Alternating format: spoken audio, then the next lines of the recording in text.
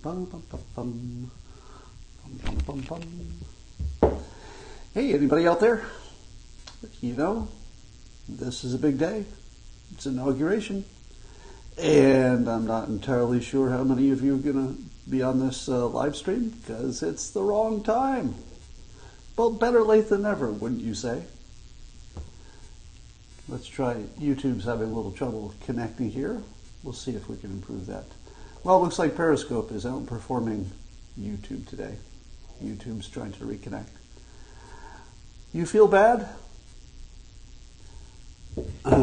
You feel, do you hear an annoying buzz? Somebody said? I don't hear it. All right, so it looks like YouTube's not going to work, but we don't care about that, do we? I don't think we do. Hey, Bill, good to see you. All right, so I've been off the internet for more than I've been on it lately because I've been flying. So before we talk about politics, let me tell you what it's like to try to travel during the age of COVID. Not easy. Not easy. So Christine and I tried to squeeze in the honeymoon that we postponed because of the coronavirus. And I am now in a many miles away from the United States. I'll tell you where I am when I get there. I've got another plane ride and another boat ride before I get to where I'm going. If you think there's some buzzing on this, I'm going to be ignoring everybody who says that. So whoever says there's buzzing on here, I'm going to start blocking you, okay? I can't do anything about it. I plug in the microphone, I turn it on, that's everything I can control. So if you've got a problem with it, please sign off, because I can't fix it. All right, and YouTube looks like it's not going to work at all, so let me turn that off. Boom. All right. So the first thing you need to know if you're flying is we needed to get COVID tests before we flew. Those were negative. And then when you reach your destination, in this particular case, I don't have a tan. I'm just in the dark. I haven't even been in the sun yet. But when you get to your destination, they hand you another kit. You have to test yourself 4 days later. And then to get on the plane to come home, yet another test. So I'll have 3 COVID tests just for one trip. And I'm actually kind of happy about it. I also saw some data that airplanes have such good filtration systems that the odds of getting something on the airplane is basically 0. So that felt pretty safe. Now, the problem was that I flew United, and if you've ever flown United, you know how that goes. You get there on time, and then United says, the flight is delayed, because they always do. And then half an hour later they say, it's a minor problem, you know. It's a little minor problem, but half an hour. And then 4 hours later, which is what happened yesterday, 4 hours later they put you on a different plane because they give up. But here's the funny part. The thing they were trying to fix for over 3 hours was a software problem. So the plane kept giving software errors, and they would change things and reboot things, and they changed a card, and it would just give them new errors, and then they would fix it, and then it would give them a new set of errors. All software. Now, how much do you think I wanted to get on that airplane and be over water for over 7 hours on a plane that had never been tested? Because you can't really test the new software when you load it. You can tell if it doesn't give you an error, but all the other things gave errors. And what was that other error about? So I would say that was not an ideal situation. So I did about 12 hours wearing a mask yesterday, which if you have a little asthma like I do, it's like being waterboarded. But it's worth it once you get there. All right. Who wants the simultaneous sip? Who wants it? You do. All you need is a cup or a mug or a glass. A canteen, no.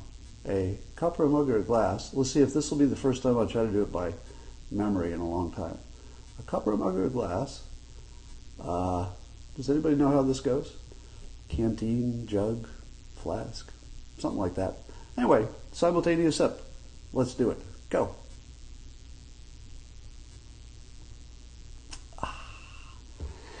So I'm in a hotel that's just an overnight hotel before we end up in our actual destination, and so this is a 4-star hotel, but they have one employee. So the woman who works the front desk, and there's only one of them, is sort of the only person. And she said, "Yeah, nobody else here. There's no porters. Nobody's going to take your bags. Just me.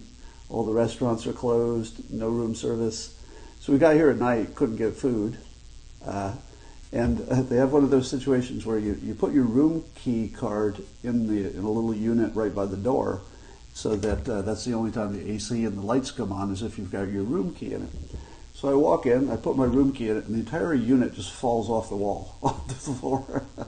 The whole front part of it just collapsed as soon as I put my card in it. Just falls on the floor. So I'm having a 4-star vacation experience, which, if I'm being honest, closer to a 2, because the coronavirus takes 2 stars right off the top. But later today, we will be in a much better place. I'll tell you about it later, and that will be amazing. A chalice, yes, that was the other word. Canteen, jug, or flask. Well, I'm glad some of you remember it. So I'm not so good at remembering things. That's why I'd never be a good actor. All right, let's talk about Joe Biden. So I'm going to be a little bit non-political, if that even makes sense. I'm not even sure that's the thing. Maybe I should take that back. But I'm not going to be going hard at Joe Biden today. I feel like the country deserves one day where we just say, how about not today, right? How about one day we just be Americans? And I'm not celebrating, Joe Biden's victory or Joe Biden. I'm not celebrating that. What I am celebrating is that we have a system which seems unstoppable by people, which is pretty amazing. The system just grinds along. We may or may not have had an election that enough people think is credible, but I don't think it mattered. We ended up with some kind of professional class politicians that have always been in charge, except for the Trump interlude there. I don't know that it's the end of the world, because even Biden isn't going to be able to get everything he wants. Congress will still push back. The public will push back. When he tries to do things that Trump did better, it's going to be obvious, and that will limit what he can do as well. So if you look at some of the things he's going to do, they're either trivial things or things that maybe can't get done. So we'll have to wait to see how much damage he can do, other than the executive orders and reversing some of the Trump stuff that he didn't like. But here's the thing. I feel as if we've slipped into this place where politics is the politics of revenge and canceling the legacy of the last president. It feels like that's the game now. Now, of course, you'd have to blame Trump, Trump for doing it first, and so you can't really hold Joe Biden to a different standard. If he didn't complain when Trump did it and tried to erase Obama's legacy, it's hard to complain if Biden just does the same thing and tries to erase Trump. So, he didn't start it. And, well, I got to say, I had a little exchange with Ian Bremmer on Twitter yesterday. And he made a tweet, and I responded to his tweet saying that Trump's response to the election was terrible unless he was right, wouldn't you say? Because how you judge Trump's insistence that the election was rigged depends entirely upon you knowing that it wasn't. But how would you know that? How would you know it was or was not rigged? Have you ever looked at the source code? And if you did, would you know what you were looking at? I haven't, and I wouldn't. Do I have any personal information about the system working perfectly or even being, imperfect? Well, everything's imperfect, but I don't have any specific proof of fraud or not. But I also don't have any reason to believe that it was fair. So this is the part that I would disagree with Ian, because he thought I was joking when I said, well, if Trump could be right. Now we're treating it as though the system has made a decision, and I'm happy with that. I'm okay that the system grinds on, even if it's imperfect, because it's better to move forward than it is to fight forever about something you thought was wrong. So I think what's good for the country is to move forward and then try to adjust. Republicans will have another shot at it, a couple more shots, and I don't buy into the theory that the Democrats will put a lockdown on the government and make rules changes that will put them in power forever. I feel as if there's too much pressure against that, and that it would be too much of an overreach, and therefore Biden being the one thing you can depend on Biden is that he's a moderate. So I think if it looks like a gross overreach, he's exactly the guy who wouldn't do it. So you might have some safety there, at least as long as he's in office. Don't know how that will last. But here's the thing. How can anybody say they're sure the election was good just because we haven't discovered any specific provable fraud? Does that feel like that statement could be made? Because I'm telling you, I don't know that it was fair, but I also don't know that it wasn't fair. But more importantly, how the heck would I know? How could I possibly know? So there are two opinions that I consider stupid. All right, there are some opinions that you could be wrong, but you're being smart. It's just that everybody's wrong sometimes, right? So I feel the two stupid positions are 100% certainty that the election was fair and 100% certainty that it wasn't. If you hold either of those two positions, I feel like that's stupid. Because you and I don't know. How could we? What would we look at as just citizens to know that that was fair or to know that it wasn't? Now, if you put odds on it, I'd say that would be reasonable. Let's say you were pretty sure it was fair, and you said, I'll put 95% on it based on my, experience in life and things I've seen before. If you said 95% that it was fair, or even 95% that it wasn't fair, I would say to you, that's probably not the percentage I would put on it, but at least you're talking logically. You're acknowledging that it can't be known. If you think it can be known, I don't think you should be in this conversation. It feels like not a reasonable position. Where's Ruby Freeman, somebody says. I think the Ruby thing is one of the most unfair things that came out of it. And I found myself defending Ruby because I watched the same video that you did and I didn't see anything even slightly worrying in that video. If you think you did, that's probably confirmation bias. Because all you saw was the countings of votes. And the people who know what's happening and how vote counting worked looked at it, every bit of it, before and after, all the way through, and they said, all we see is vote counting, just the way it's supposed to be done. So if you believe the Ruby story, that would be the least likely one to be true, along with the Venezuela part, that's least likely, the Italian connection, very unlikely. Anything's possible, but I would put a really, really, really low likelihood on any of those three things. Somebody says she admitted it. No, she didn't. She didn't admit anything, because there wasn't anything to admit. And wouldn't you think by now you'd have some kind of a whistleblower? Don't you think you'd have at least one whistleblower? Because I think people have offered large sums of money for a whistleblower.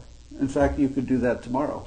If somebody said, all right, let's say the Mike Lindell, the My Pillow guy, let's say, just hypothetically, he said, I'll give you $1 million for a whistleblower who has enough information to show that there was a problem.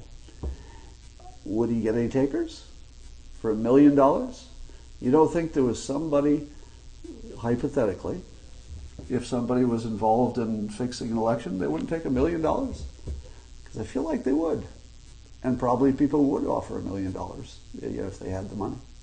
So that's another thing that's a dog not barking. So if you're looking for a reason to believe the election was not fraudulent, the fact that no whistleblowers have come forward, given that there would be an enormous financial benefit to do so, that would be, somebody says, and your life would be ruined? Would it? Would it? You'd have $1 million. How many people would take that chance for $1 million?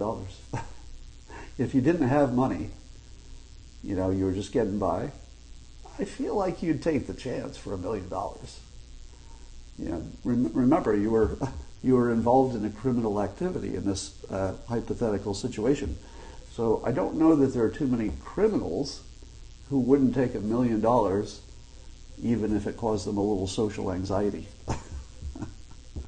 So that's something. All right. If you've watched, hey Omar, if you've watched any of the press coverage of Biden so far, since about the time of the inauguration, it's actually hilarious, because it's just a love letter to Biden and Harris, and how wonderful Harris is, and her power suits. There's even something about Harris's style. And I'm thinking to myself, I really don't think of Kamala Harris as a style leader, which is not an insult, because I'm not a style leader either. Most people aren't. So I don't even consider that a criticism. I'm just saying, if you were going to pick somebody to be your style symbol, would it be Kamala Harris? I don't know. I'm not saying she dresses poorly. I'm just not sure it's a fashion statement. So somebody says, I like the buzz. All right. There are too many complainers and not enough technology working, so I'm going to cut it short, but I just wanted to make sure I touch bases with you today, and I will talk to you tomorrow.